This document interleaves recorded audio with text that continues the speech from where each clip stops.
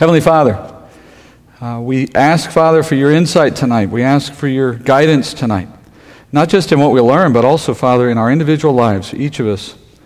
What we do differently as a result of what we learn, Father, is what you care most about. And it's why we're here. And, Father, it's too easy to just get into the pattern of sitting at your feet and listening and believing that just the hearing of something is enough for you. And we know, Father, you've told us in your word it isn't. And some of us, Father, have things in our life that may relate very closely to things we'll learn tonight. And if so, we'll know what to do. And we'll ask your help in doing it. And for others, Father, for whom the circumstances do not directly compare, but nonetheless, you'll help us see something here tonight, Father, that's true for us in another set of circumstances. And we know, Father, you want us to be ready to handle those well, too. So, Father, prepare our hearts in that way. And for all, Father, I pray that we will be growing closer to you in what we learned tonight. In Jesus' name I pray. Amen.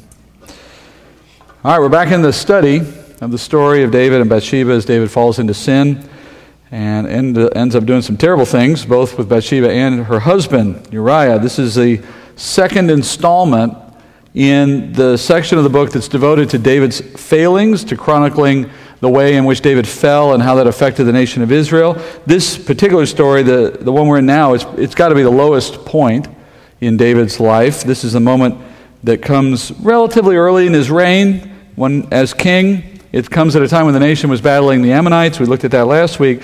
And as I've said here a couple times, as David goes, so goes the nation of Israel. And these circumstances also will have an impact, considerable impact, on the nation of Israel. In some ways, what we're studying today becomes a turning point in the whole story of David as king. And you're going to see tonight that the Lord's penalty against David for his sin here becomes a penalty against the whole nation as well. We'll see that develop more in future weeks. Last week we ended at the conclusion of chapter 11. David had taken Bathsheba as his wife after having conspired with Abner to kill Uriah. This allowed, with the commander of his army, not Abner obviously, with Joab. This allowed pregnant Bathsheba to escape the penalty of adultery, which would have meant death for her, because having married her, no one was the wiser about how she became pregnant. And it also protected David's reputation. It concealed his affair, or so he thinks.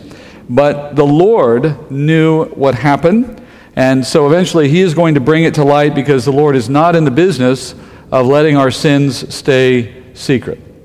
And that brings us to chapter 12. This is the climactic conclusion of these sad events, although it really just sets up a whole new series of things that transpire over the next few chapters. So it has reverberations that echo through the rest of this book.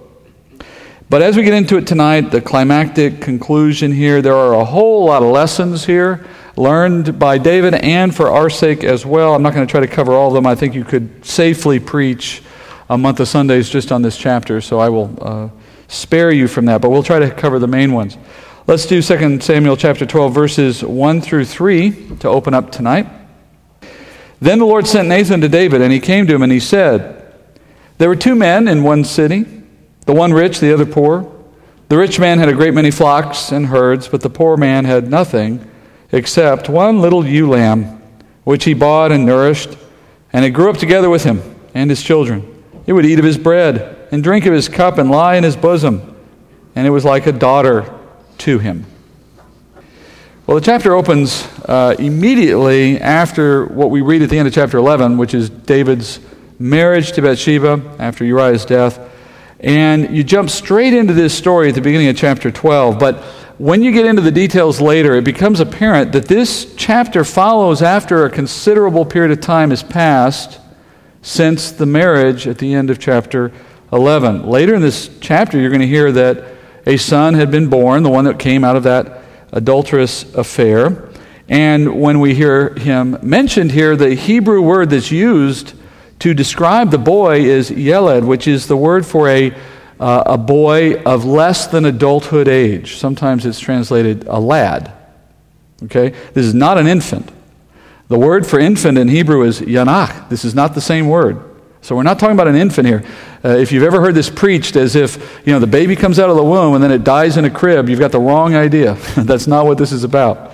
This boy could be as much as 10 years old. That's how the word can be used. It's short of adolescence. That's all it means. All right? So David has enjoyed some number of years with this son and has no doubt established a strong relationship with this boy, like any father would. And this young man is the heir apparent to the throne at this point. Interestingly, he's never named, which, when you see how the story goes, becomes obvious why. God never had a future intended for this young man. But at the time, David doesn't know this, obviously, and undoubtedly, as he has lived these years out with this young boy and his family, David has tried to put the sin of what he did with Bathsheba and Uriah behind him. And, maybe he assumed, by this point certainly, that he had succeeded. But, on the other hand, he is a man of God. He is a man after God's own heart. So we must also assume that there were moments, certainly more in the beginning, maybe less as time went on, in which he was tormented by the guilt of what he did. And you can see some of that reflected in his writings. David, as you know, wrote most of the Psalms, which is fascinating because it becomes a kind of self-commentary on what we see about him in the other books of the Bible. David, at about this early point in his time as king, we know he wrote Psalm 6, and he wrote of the torment of bearing sin in that psalm. Listen to this, and just a part of it, Psalm 6:1. He says, O Lord, do not rebuke me in your anger, nor chasten me in your wrath. Be gracious to me, O Lord, for I am pining away. Help me, O Lord, for my bones are dismayed, and my soul is greatly dismayed. But you, O Lord, how long? Return, O Lord, rescue my soul, save me because of your loving kindness. And if you go further into that psalm, he talks about his sin a little. You wonder sometimes when you read these if David's feeling at the time wasn't also connected to this early sin in his life. He must have felt the weight of his sin. And yet for years he has not publicly acknowledged it to anyone. And you may have, almost anyone who's ever been alive for longer than a few years and gone into adolescence or adulthood, certainly we all can identify with that feeling of the weight of sin unconfessed, bearing down the thought that I've hidden it so far, maybe forever, but then in the back of your mind, I wonder if. And at the same time, you wonder, what if I could just confess it? What if I could just make this right? And then you go back and you say, no, I can't do that. And on goes the subterfuge. David's words in that psalm remind us that he has done nothing to confess his sin publicly up to this point. Elsewhere, in another psalm that David wrote, also one about sin, he writes this in Psalm 38:13. He says, speaking of himself, he says, But I, like a deaf man, do not hear. I'm like a mute man who does not open his mouth. Yes, I'm like a man who does not hear and in whose mouth are no arguments. Again, Psalm 38 is a confessional psalm of a man who has sinned and wants to confess it. But he's saying, I didn't hear and I didn't speak about it. Unconfessed sin, that's a burden. And the burden of unconfessed sin has a detrimental impact on the heart of an individual and on their walk. It is corrupting, it is subtle, it doesn't necessarily come out all at once. We don't tend to want to acknowledge it, we tend to try not to think about it. But it sits there and it has an effect. As long as you hold on to sin without confessing it, moving away from it, you just make it easier to do more of the same. You kind of double down on it. And you dare God to deal with it in a dramatic fashion. Unfortunately, that was the path David took, and he continued to hold on to his secret for some number of years while his son was growing up. Eventually, God moves to remind David of his sin and expose it. And that's where we start in chapter 12, when God speaks through Nathan the prophet, and he reveals to Nathan that David had this misadventure, and Nathan now has to go confront David over it. I have to imagine the prophet was shocked, that his king had done anything of this sort. And then it now falls to Nathan to go confront David about this sin, and to do it in a way that will cause David to accept the truth of it and repent. So he comes to David telling a story about a man who wrongs another man in David's kingdom. Now, this is a really risky move on Nathan's part. He could not have been sure going in what David was going to do with this. Remember, David conspired to kill a man to keep this same thing secret. So who is to say he wouldn't have done the same to the prophet when the prophet comes to him in a private moment and says, I know what you did. Next thing you know, the prophet's dead and everybody's wondering why. That's a potential possibility here. And knowing what David had already done, you couldn't discount the fact that he might do this again. But Nathan had been told by God, confront David And that's his mission, and that was a mission regardless of the circumstances, which reminds us that if and when God calls us to confront someone in their sin, we do so without regard for the circumstances or the consequences. If you're called to confront and leave the rest to God. And whatever comes of it, including in case of Nathan, potentially death. So Nathan comes to David, he confronts him with this parable, really. It's a story in parabolic form. But of course we know what it's representing. It's representing David's own actions. But Nathan approaches this parable as if it were true. He lets David think it's true. And in the story, as you heard, you have a powerful man who uses his power to take advantage of an unprivileged man, a weak man, a poor man. This rich man has many flocks of sheep, while the poor man has just one little ewe lamb. And it's so contrived that you wonder how David didn't see it coming.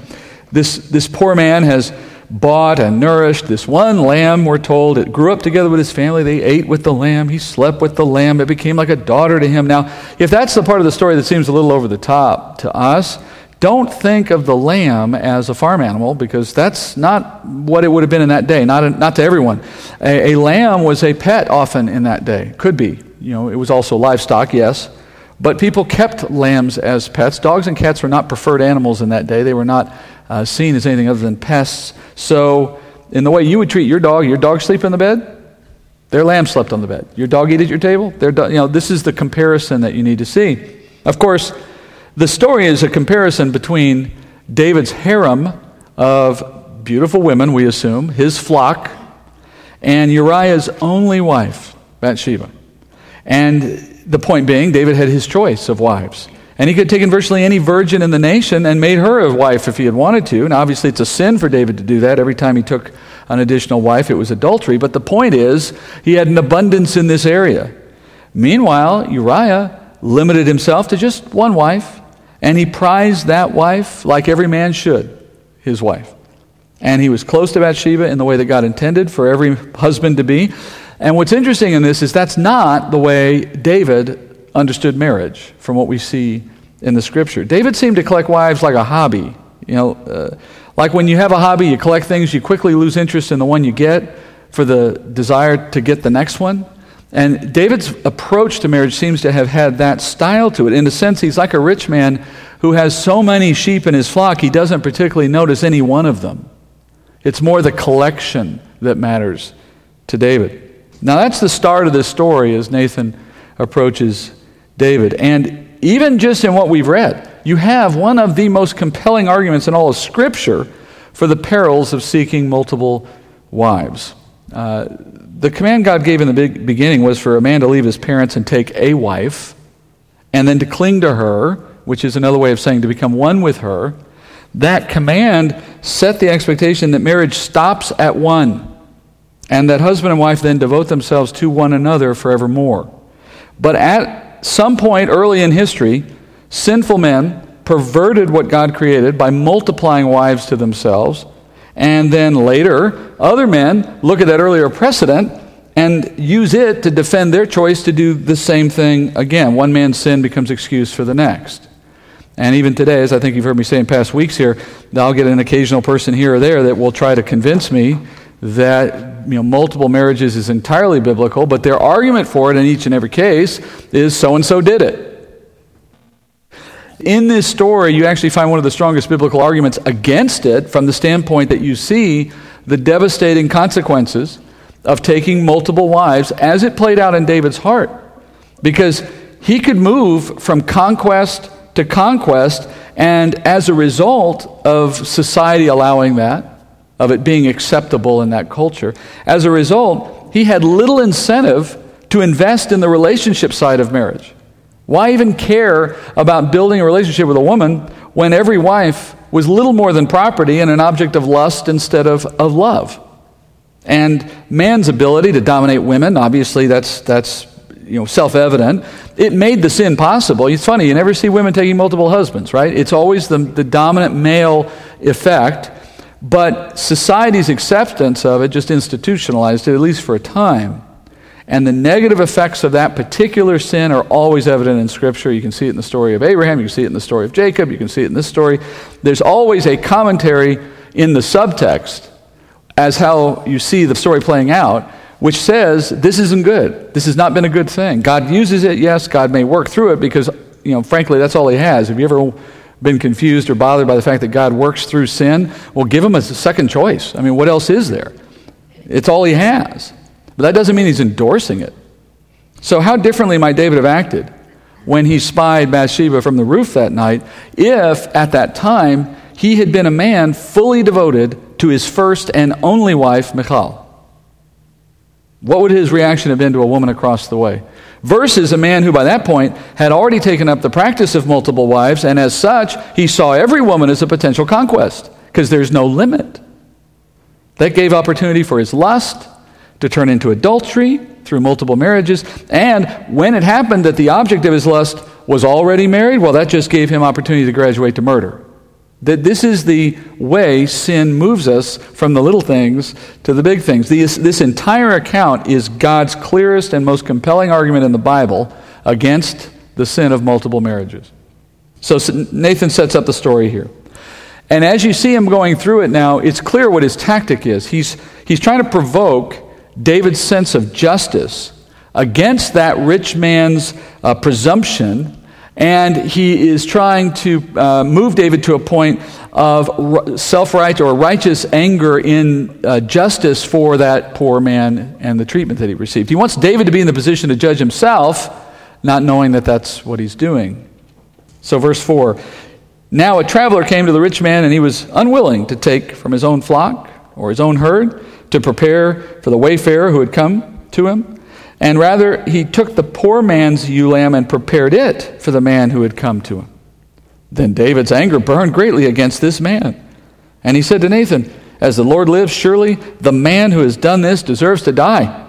He must make restitution for the lamb fourfold because he did this thing and had no compassion. In verse 4, Nathan gets to the point. He says that rich man wasn't satisfied with his riches. He wanted still more, so he robs the poor man of that one lamb that the poor man had. Unwilling to take one of his many lambs, he took the one that this one guy had. So not only did he lose his valuable possession, but he also lost this prized relationship, this source of companionship. And what makes the whole thing worse, of course, is how unnecessary it was. There's nothing about that lamb that meant so much to that rich man that he couldn't have given up one of his own. He couldn't care less about his own. It's the callous indifference to the poor man's plight that makes the whole thing so egregious. And David sees that outrage. David's righteous anger is provoked. His instinct is to bring justice to that poor man, as he should. And he reacts just as Nathan intended. Great anger, wanting to do something to rectify this wrong. David says, surely this man must die. Now that's hyperbole. David himself recognizes that that's hyperbole because that's not the punishment in the law for stealing a lamb. The law actually covers this explicitly in Leviticus. If you take someone's lamb, you have to give back 4 lambs, which is why David says he must give restitution fourfold.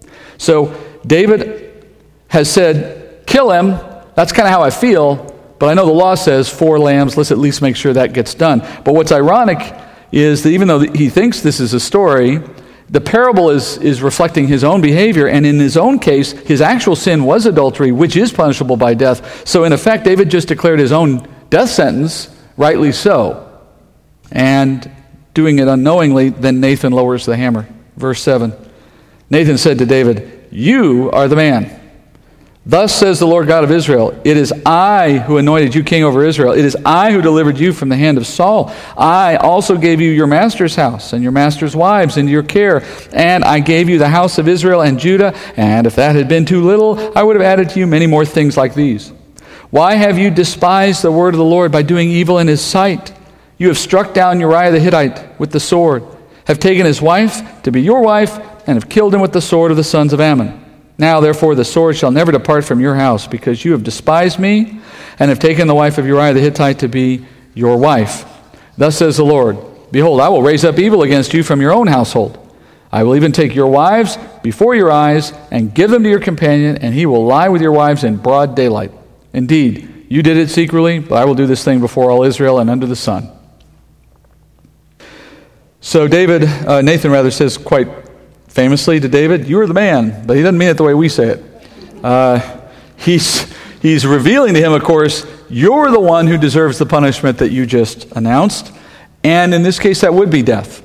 And before David knows what to say, and I can only imagine the expression on his face at this point, you can probably imagine it yourself, right? Someone who's kept a deep, dark secret for years, one that's serious, one that has the serious potential to undermine his position, and it's out.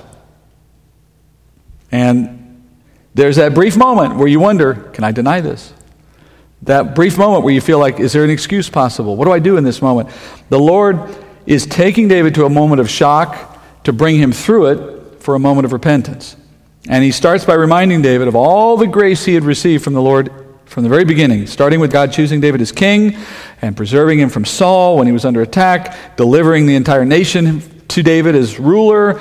And notice in verse 8, curiously, the Lord talks about giving him his master's house and his master's wives. Now, if that makes you feel as if he's saying God gave David multiple wives, you're not understanding the text properly, although I have seen some try to use this verse that way. That's not what it says. First of all, the master here is Saul. David's master is a way of saying his prior lord, or Saul in this case, his predecessor.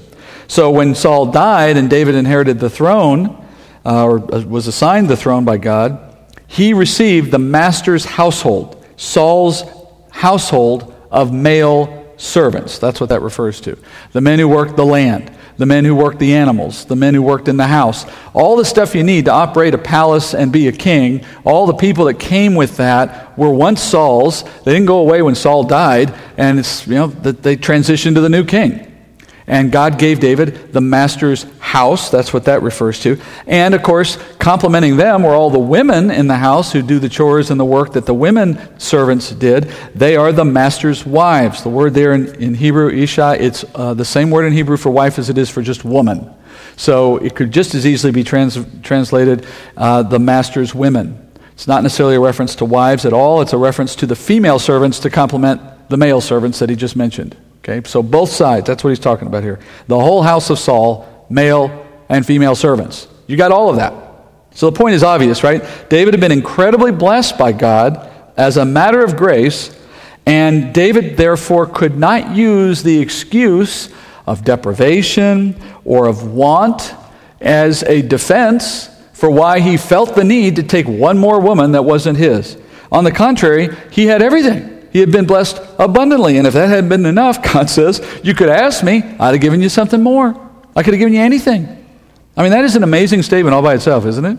That is not promising that every time you ask something of God, you'll get whatever you want. That's not what that says, but it does say that in David's case, had David gone to God and said, I feel an emptiness in some respect, some need, and I can't get what I need, can you help me with this? David would have found a receptive audience in God. Now, of course, that does not mean that if David had gone and said, can I have Bathsheba, that God would have said, oh, sure, let's get rid of Uriah and I'll make that happen. No, that's not the implication. The implication is that David's heart would have been satisfied in some respect. You know, God will not agree to a request that is sin. But he is saying, I have many infinite ways to satisfy your heart in its needs. So if you had been in a state of unfulfilled need, dissatisfaction in some respect, you could have come to me and we could have solved this problem together. That's what he's saying. Remember, your dissatisfaction in life is not beyond God's ability to remedy. He will likely remedy it in ways that are different than the way you might be suggesting, through some means other than the one you think is going to provide the satisfaction that you want. But when he does go in a different direction, that's going to be good, because in the long run, the way that we typically choose to remedy our needs, whether that be a need of loneliness or emptiness or stress or anger or fear or jealousy or something, when we get those feelings that we want to compensate with, stuff or people or food or habits or things that don't work, God can fill that hole in your heart in ways you never imagined. And that's what his promise was to David. That's what his offer was to David. You didn't even try, because you didn't want to try. I mean, we all understand what was going on. David didn't stand up there on the top of that roof that night, look down on a naked woman taking a bath and say to himself, I feel this emptiness. I need to talk to God. No. I mean, that's what God is saying is don't play the pity thing with me. Don't try to run into some corner of excuse that says there was justification here. You had it all. And instead, you took matters into your own hands, you chose to sin, and you did it to gain something that you thought would make you happy.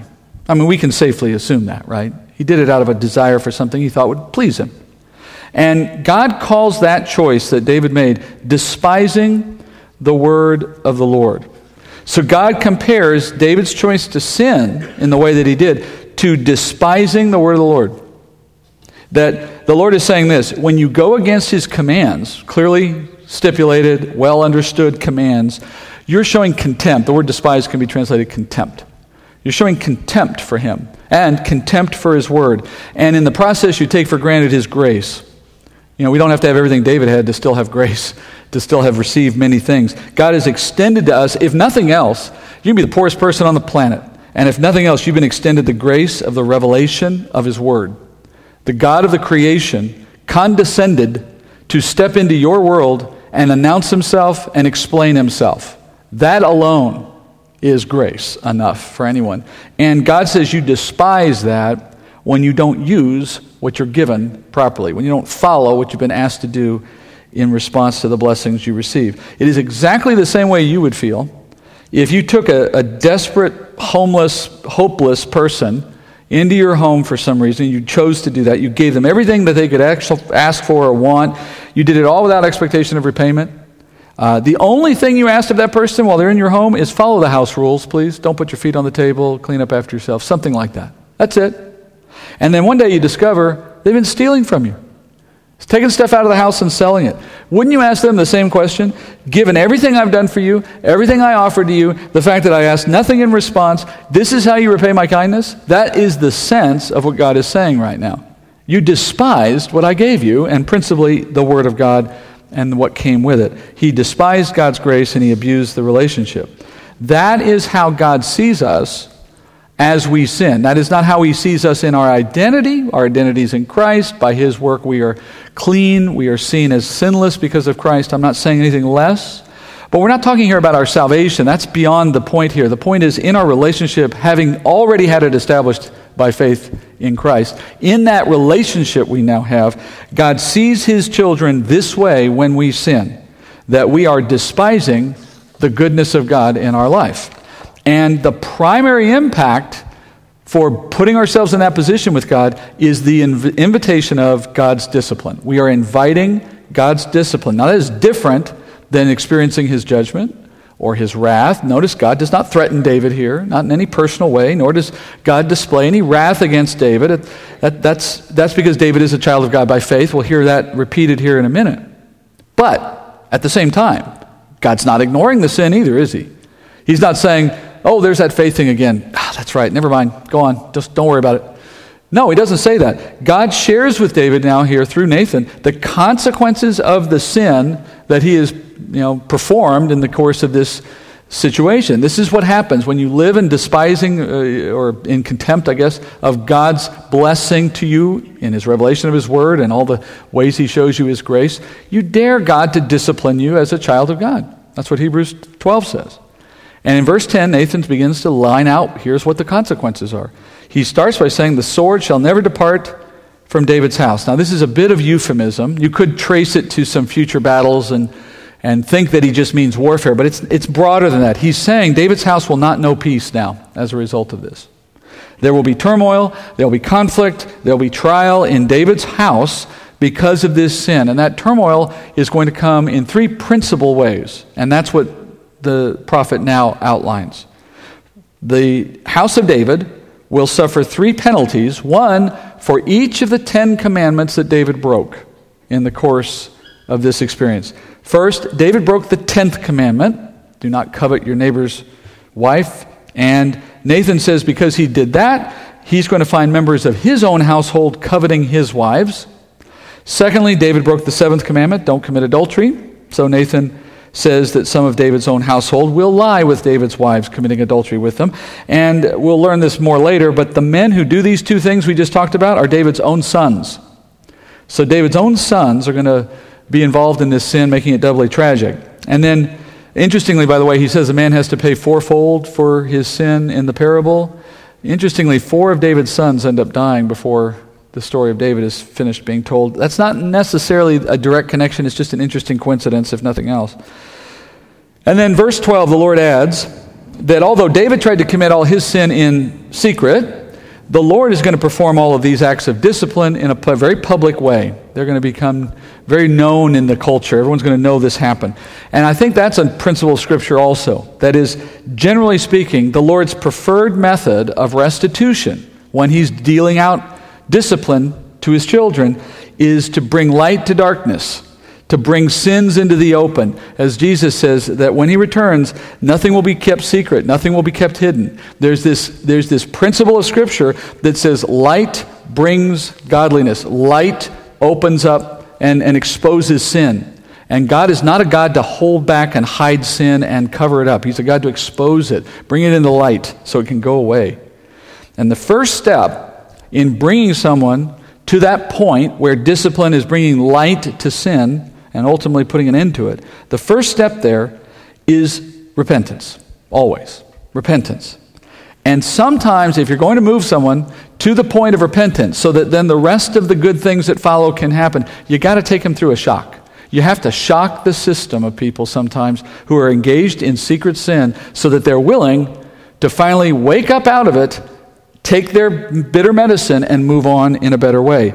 David, for example, had assumed that his sin was buried for good, at least until this moment, which is why Nathan approached the story in the way that he did, which is also why David didn't see it coming. You would have thought maybe David would have suspected something as Nathan's telling the story. It might have rung some bells, but if it's been 5 years, 6 years, 7 years, 8 years since this thing happened, David the whole time working hard to put it in his rearview mirror, not to think too much about it, not to talk about it with anyone. Now it comes to him in this left field way, and he doesn't see it coming. He's not thinking about it. And the story is constructed in such a way that by the time David realizes who it's about, he's already in agreement that there needs to be a punishment. It's too late for him to try to make an excuse. At that point, he's trapped by his own words. But here's the test. The test for anyone who, in any kind of situation, goes through a period of sin, hides it, tries to keep it secret, then it gets exposed by someone. Someone knows about it, and they bring it to that person's attention, however they do it. And in that moment comes the test. And the test is this: do you embrace the opportunity to repent? Do you go forward in that moment or not? Moments like that, this is a very specific one, obviously, but I dare say there is not a Christian on the planet who couldn't, if they were fully transparent, talk to some similar thing of their own background, maybe things that happened deep in their background as a youth, maybe things that have happened more recently, maybe things that no one knows, not even their spouse, stuff that's just there in our background. And imagine, if you will, without saying anything, obviously, imagine, if you will, somebody right now could know about it and walk up to you in a corridor, in a hallway, in a private moment, and just say, "This is what I know." What would you do with that moment? And that moment, whenever it comes to someone, is perhaps the supreme test of spiritual maturity and humility. How you respond when confronted on your own sin. If you are defensive, or you deny your actions, or if you attack the messenger, or if you run away, you continue in your sin. And you display a kind of spiritual immaturity. But most importantly, you just miss an opportunity. You miss an opportunity to grow. After all, the Lord is bringing a moment like this to David precisely so that he can rise above the thing that has been entangling him for so long. And what a shame if you miss that benefit. I like to say it's a test, and if you fail it, you get to do it again. You get to have another one. There'll be another day, another moment. As a pastor, it's never fun. It's never what you want, but there are going to be times when you lead a group of people in a spiritual context where sin comes to your attention and you want to help someone and you have to bring it to their attention and you have to talk to them about it, and it's always an interesting moment. I mean, not always a good one, but always interesting.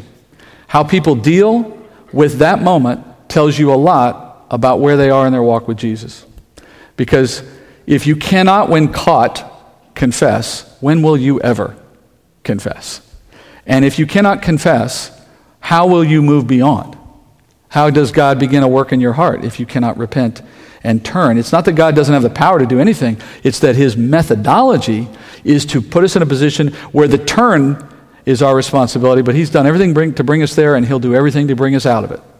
He just asks for the turn, the softening of a heart. And the real shame of that moment, if someone fails in it, is that repentance, when you really think about it, the way it normally goes, it's short, sweet, and simple, and cathartic. And it's over. And in most cases that I've been around anyway, you ask for forgiveness, it's answered with a yes, there's opportunity for restitution, and good things follow. You almost wonder after the fact, why didn't I just do this the first time? So rarely is that moment go badly in any real sense. Usually it's much easier than anyone imagined. The main thing that suffers in that whole experience is your pride, and that's a good outcome. That's the one thing you do want to see cut off at the knees. But so often we fight against the repentance moment, and what are we fighting for? A long, drawn-out, painful series of broken relationships and self-righteous indignation and more sin on top of it all. I mean, the choice we make makes no sense when you think about it. All of that to preserve pride.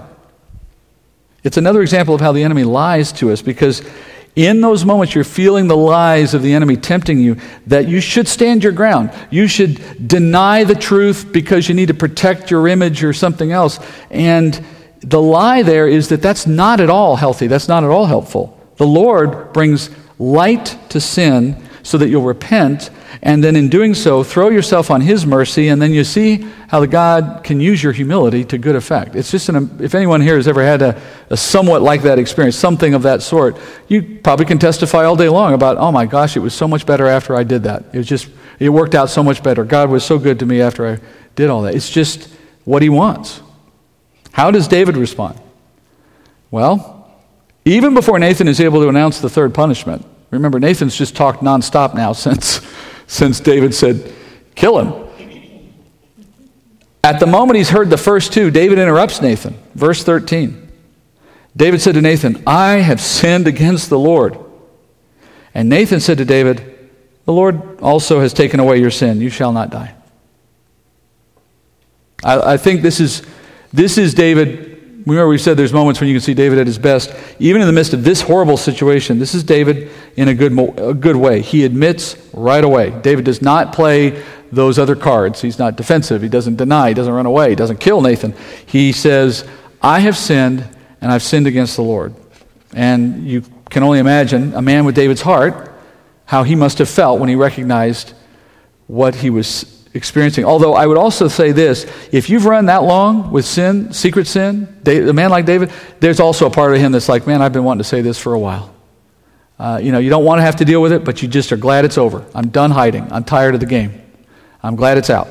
This is David's first expression of repentance, but there were days, weeks, and years after this that David is living out his repentance. We're going to see some examples later in the book in which David is still seeing the ramifications of this moment, and he's accepting them as further discipline from the Lord. And there's a psalm he wrote, Psalm 51, which is specifically and explicitly in the text of the psalm. It is a psalm in response to his confession about Bathsheba. That's what the psalm says at the beginning. So we know he's talking about this situation, Psalm 51. And I won't read all of it. I'll read 13 verses of it. Listen to the man in his own words, which is his confession of what he just said in one sentence to Nathan. Psalm 51:1. Be gracious to me, O God, according to your loving kindness, according to the greatness of your compassion. Blot out my transgressions. Wash me thoroughly from my iniquity and cleanse me from my sin. For I know my transgressions, and my sin is ever before me. Against you, you only I have sinned, and done what is evil in your sight, so that you are justified when you speak and blameless when you judge. Behold, I was brought forth in iniquity. In sin my mother conceived me. Behold, you desire truth in the innermost being, and in the hidden part you make me know wisdom. Purify me with hyssop, and I shall be clean. Wash me, and I shall be whiter than snow. Make me hear joy and gladness. Let the bones which you have broken rejoice. Hide your face from my sins and blot out all my iniquities. Create in me a clean heart, O God, and renew a steadfast spirit within me. Do not cast me away from your presence, and do not take your Holy Spirit from me. Restore to me the joy of your salvation, and sustain me with a willing spirit. Then I will teach transgressors your ways, and sinners will be converted to you.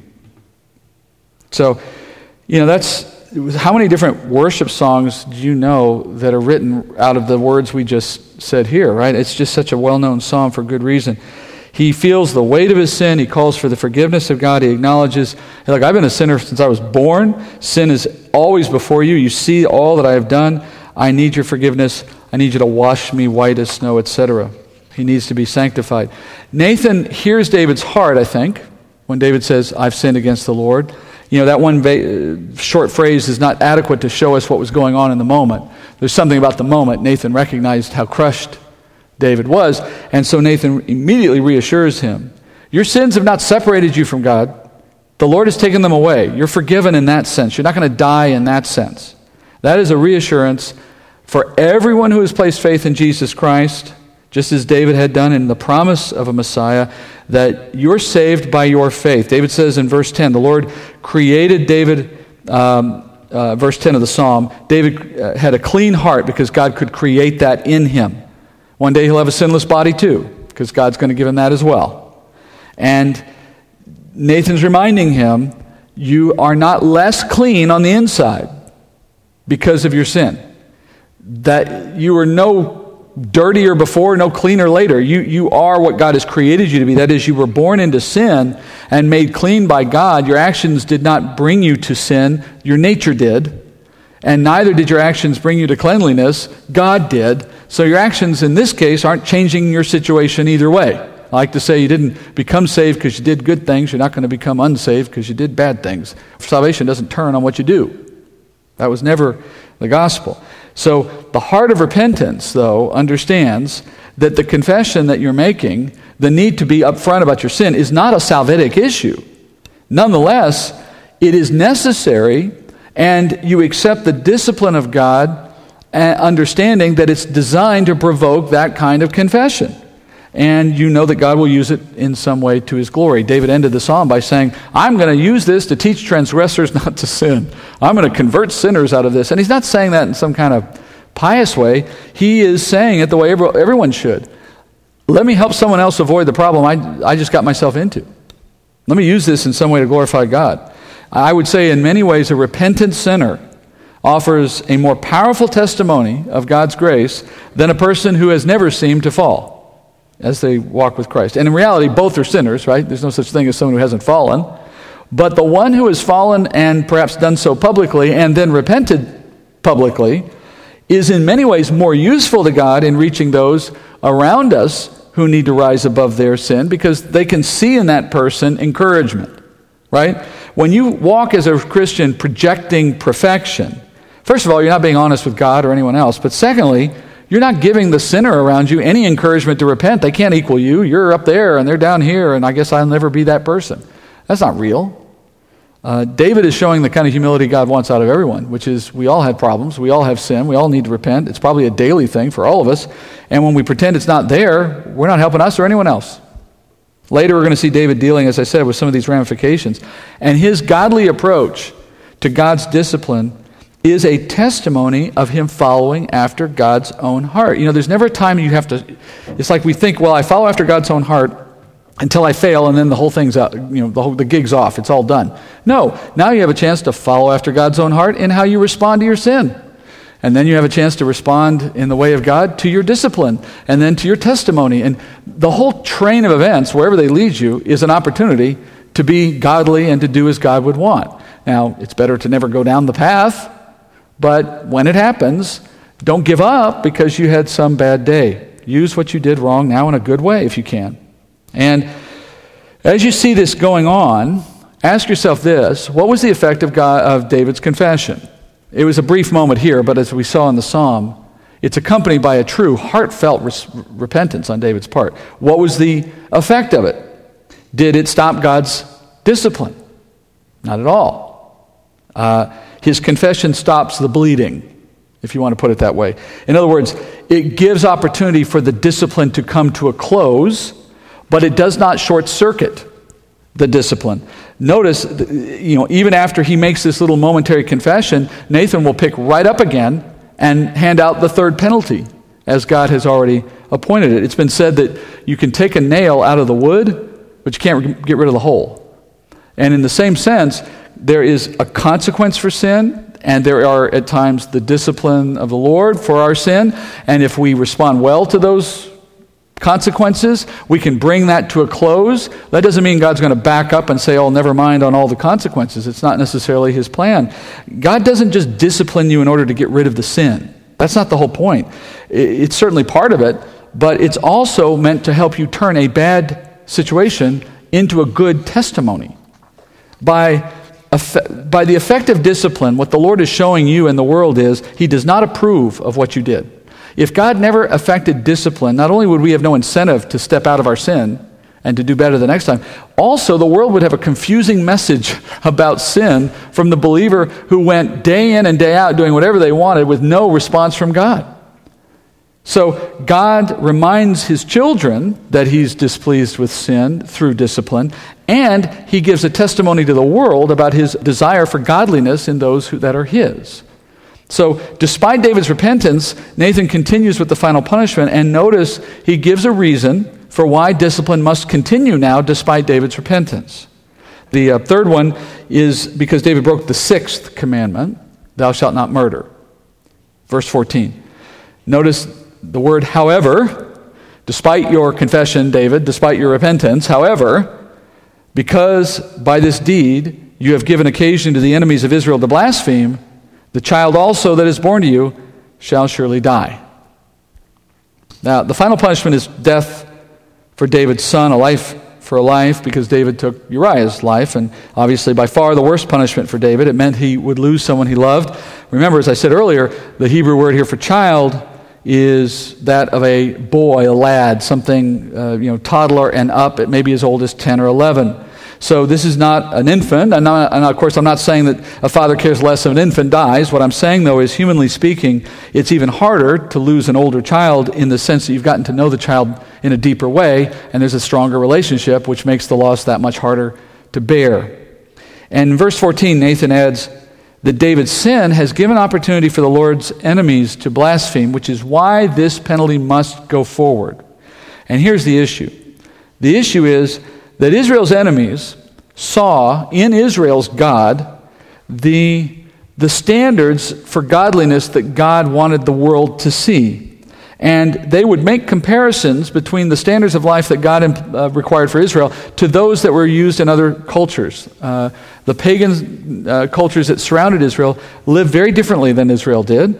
They practiced things like prostitution and fornication and murder as part of their normal everyday life, and they lived that way without regret, without any sense of moral obligation to do better. And here's Israel in the middle of all of them living in a very different fashion. So the question becomes this: what would they think of the God of Israel if they see the leader of Israel practicing the very same things they did? Murder, adultery, lying. I mean, pretty much he's one of us. Oh, and they got a different God? Oh, yeah, so sure they do. It doesn't seem like that God cares any differently about what they do than our God does. What's the difference? So the Lord says, I can't have that blaspheming. So I'm going to do something here that will make clear my opinion of your sin. And by taking his son in the way that he will, there can be no doubt that the God of Israel has judged David for that sin. So Nathan says the child must die so that Israel's enemies must understand God did not approve of David's actions, and there was a price he had to pay for them. And the price is not being paid to obtain forgiveness. Don't be confused on that point. It is a price to obtain vindication for the Lord.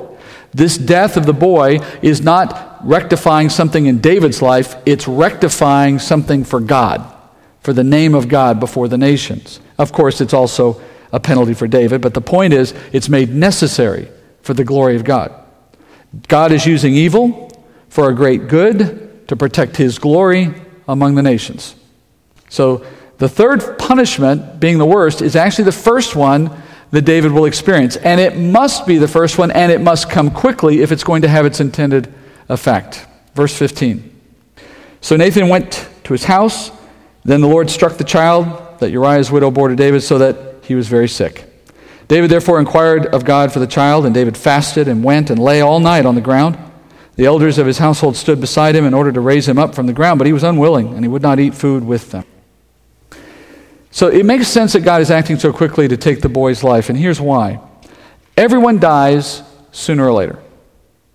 Sooner or later, we all are going to die. So when God says your death is going to mean something, I'm connecting a set of circumstances to your death in order to communicate something to the world. Well, that death needs to be happening then very quickly in keeping with God's pronouncement, because what if, let's say for argument's sake, David's son had died 40 years later? Well, then who's going to connect that event to the judgment that God said was the responsible reason for it? The whole point here is that the kid dies in such a way that the meaning of the death is understood by everyone. So you can't wait around to some other day. It needs to be now. It needs to be obvious that God did what he said. It comes right after his word. There's a connection there that can't be ignored. But interestingly, the Lord doesn't choose to take the life of the boy the way he did the firstborn in Egypt, for example. He doesn't strike the kid down immediately. He gives him a week-long sickness. He lingers for a whole week. That choice would seem to be intended to provoke in David a prayerful response, and in the course of him dealing with that, teaching him a lesson. So the delay prompts David to engage in a prayer and fasting period, and of course he's hoping to change God's mind, spare his son's life. We hear about the elders of the household joining in the vigil, and David lying on the ground in front of the bed, I guess, and or the place where the son. They didn't have beds like we do. They would have lay on the ground on a mat, but he's laying at the feet of the child on the ground, and the Lord already said this is going to happen. The Lord already said he's going to die, but until it played out, David couldn't know for sure that God wasn't willing to change his mind. He couldn't know for sure what his response would be to the petitions David was making. It's worth a try. We would do the very same thing. So he had nothing to lose, and obviously he's desperate for his son to survive.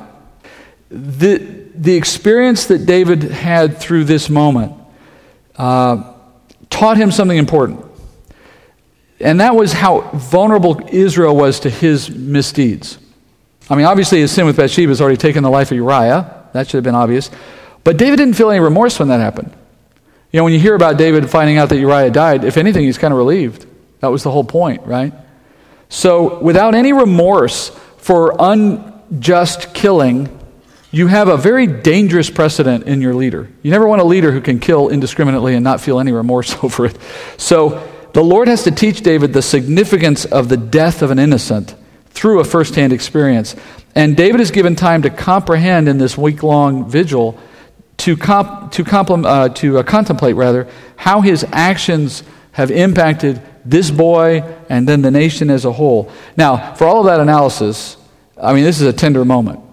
And if you're not careful, your sympathies might start aligning in the wrong way as you think about this moment playing out. You might be tempted to see David here as the good guy for a moment, and you start to look at God as the bad guy, and you wonder, why is he letting the kid die? And you have to remember, the whole point of God taking David through this discipline is to provoke out of David the very godly response that you're now finding sympathetic.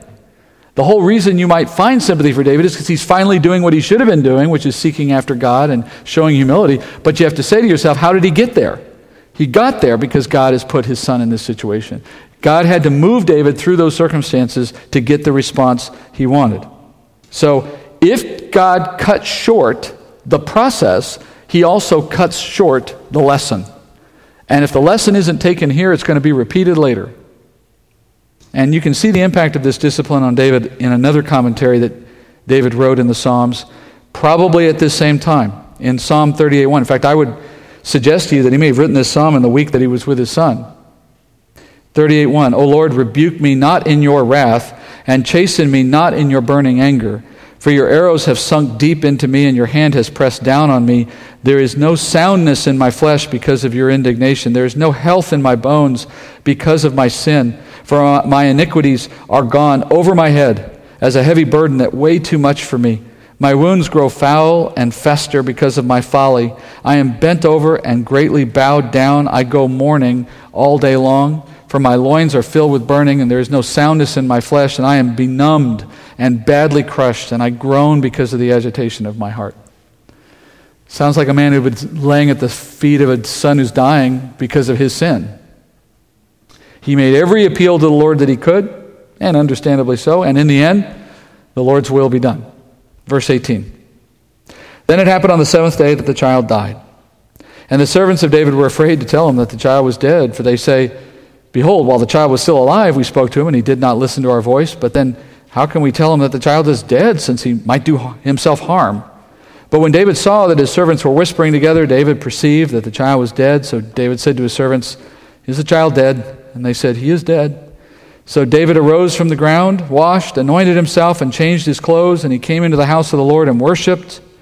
Then he came to his own house, and when he requested, they set food before him, and he ate.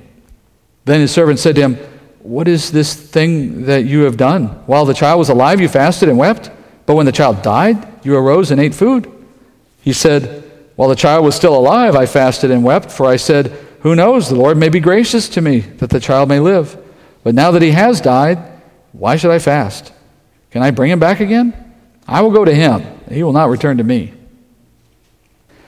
On the seventh day, he dies. That 7 makes another point in passing that God was in control. He was bringing this end about. David's somewhere on the floor, sleeping in the room. The servants are afraid to tell him, as you hear. They're a little worried he might hurt himself after all that's happened in grief, and they don't know whether to talk to him or not. And, of course, they end up just giving it away by whispering, and he asks plainly, "I guess my son's dead." They said yes. And in verse 20, it says he gets up, he washes himself, probably hasn't washed in a week, changes his clothes, probably hadn't changed them in a week, goes to worship the Lord, which is a really interesting moment, isn't it? How many of you, under those circumstances, would go and worship the Lord? You know, there was a sad story I heard of earlier this year, last year, of a couple.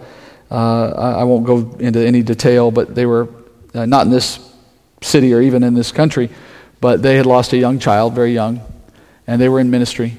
And they had a large church, and so they had a following in their church. People knew of them. They knew of this child dying, and it was a tragic thing.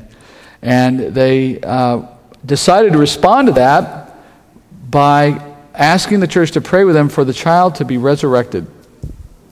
They asked that God, they believed that God was in the business of bringing people back to life in this world now, under those circumstances. And they had the whole church involved in this for a period of time, and it was this big. And of course, they were just, every time you saw them on TV, they were just crying, and they were so upset. Well, who wouldn't be when they lose an infant? But the point is, their response was to make demands that were wholly unbiblical and ridiculous, frankly, out of their deep grief, obviously. But still, that's the kind of response people have when they're going crazy in grief, right? They don't even know what to do, and anything they can latch onto becomes an option, right? The servants see David acting that way, and they're starting to wonder about this guy. Has he lost it in grief? And yet, when you look at what he actually did, it's not a man who is unaware of what God can do or in any way losing touch with reality. It's exactly the opposite, which is why it looks so crazy to the world, as represented by these servants. What does David do? He embraces the sovereignty of God and the eternity of life. David goes, he gets himself ready to keep living in this life where he is now alone without his son, because he can't go anywhere else. There's still a life ahead of him. To sit back and say, because of this person's loss, my current life has lost its meaning, is a very myopic view. It's understandable, it's emotionally driven, but it can't be your lasting view. It makes no sense. Your life didn't depend on them before they showed up. Your life doesn't depend on them after they're gone. Your life is your life.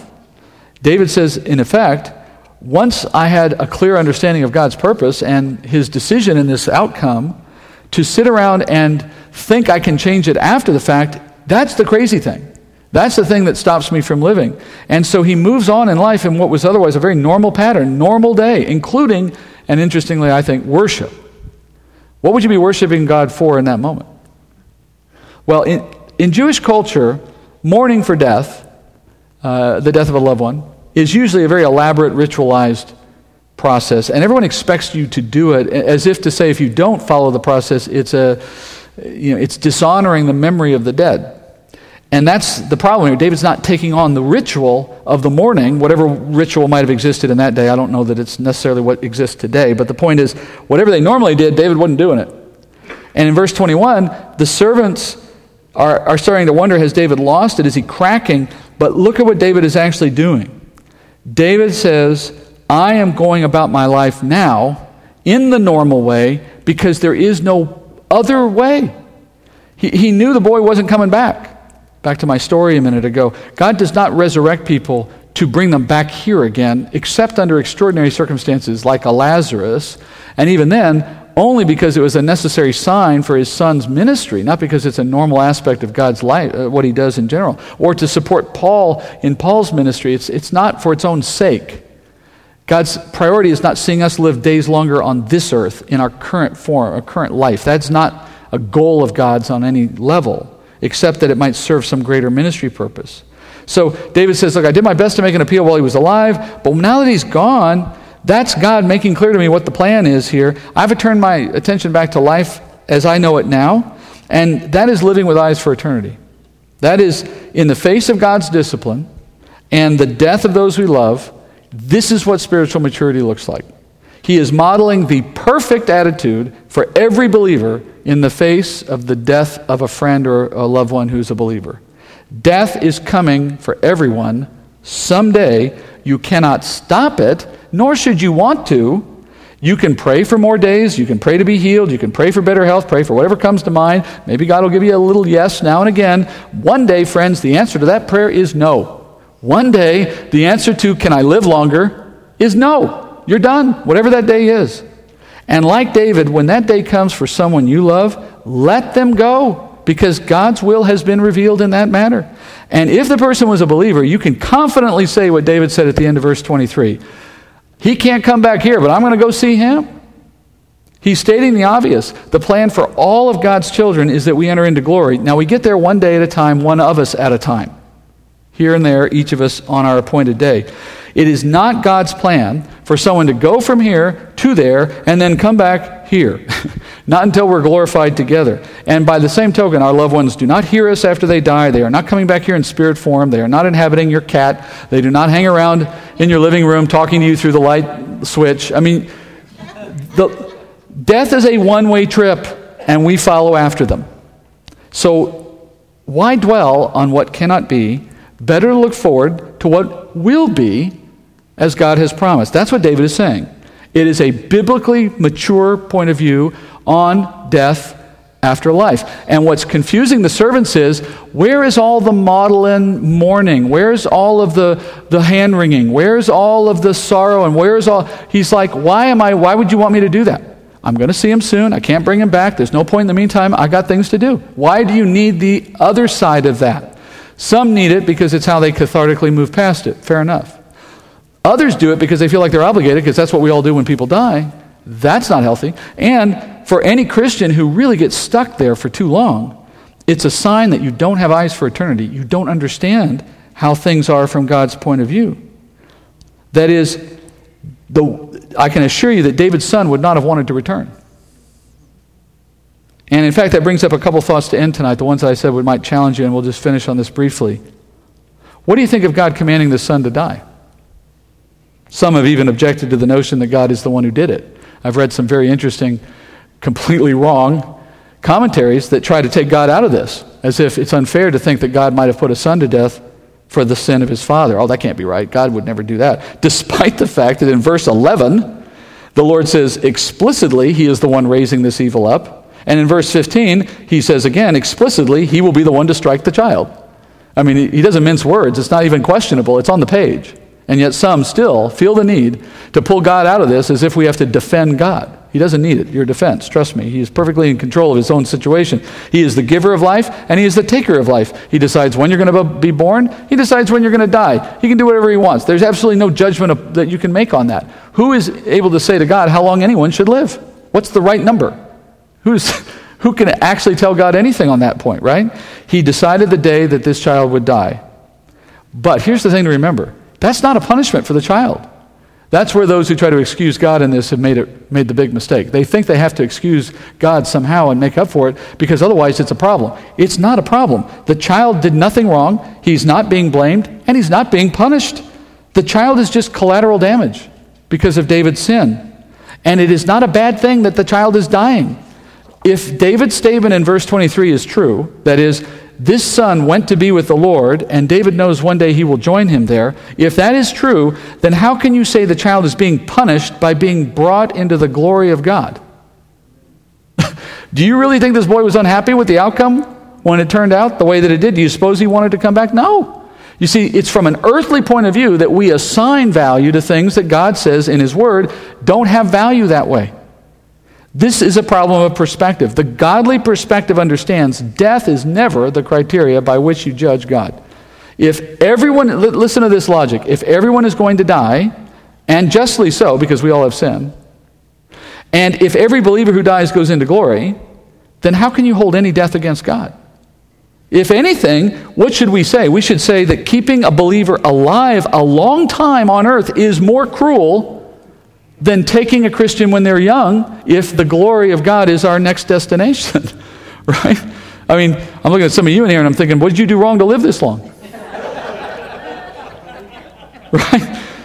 We're judging from a selfish, earthly I didn't look at any particular person. I just scanned the room. Now keep in mind, I understand in the moment of death there is sorrow, there's loss. I'm not trying to minimize that. I'm not saying we shouldn't experience that. I wouldn't be, I would take someone in that situation and I would deal with them kindly and thoughtfully and empathetically, of course. We're not talking about the moment. We're talking about after the moment. We're talking about in a broad perspective of this issue. What should be our attitude? Not a selfish earthly perspective that says this life is the only one that matters, and nor should we judge God that if we get one day less than we wanted, somehow He's an evil God. No, this boy's death was a hardship for David. Yes, it was not a hardship for the boy.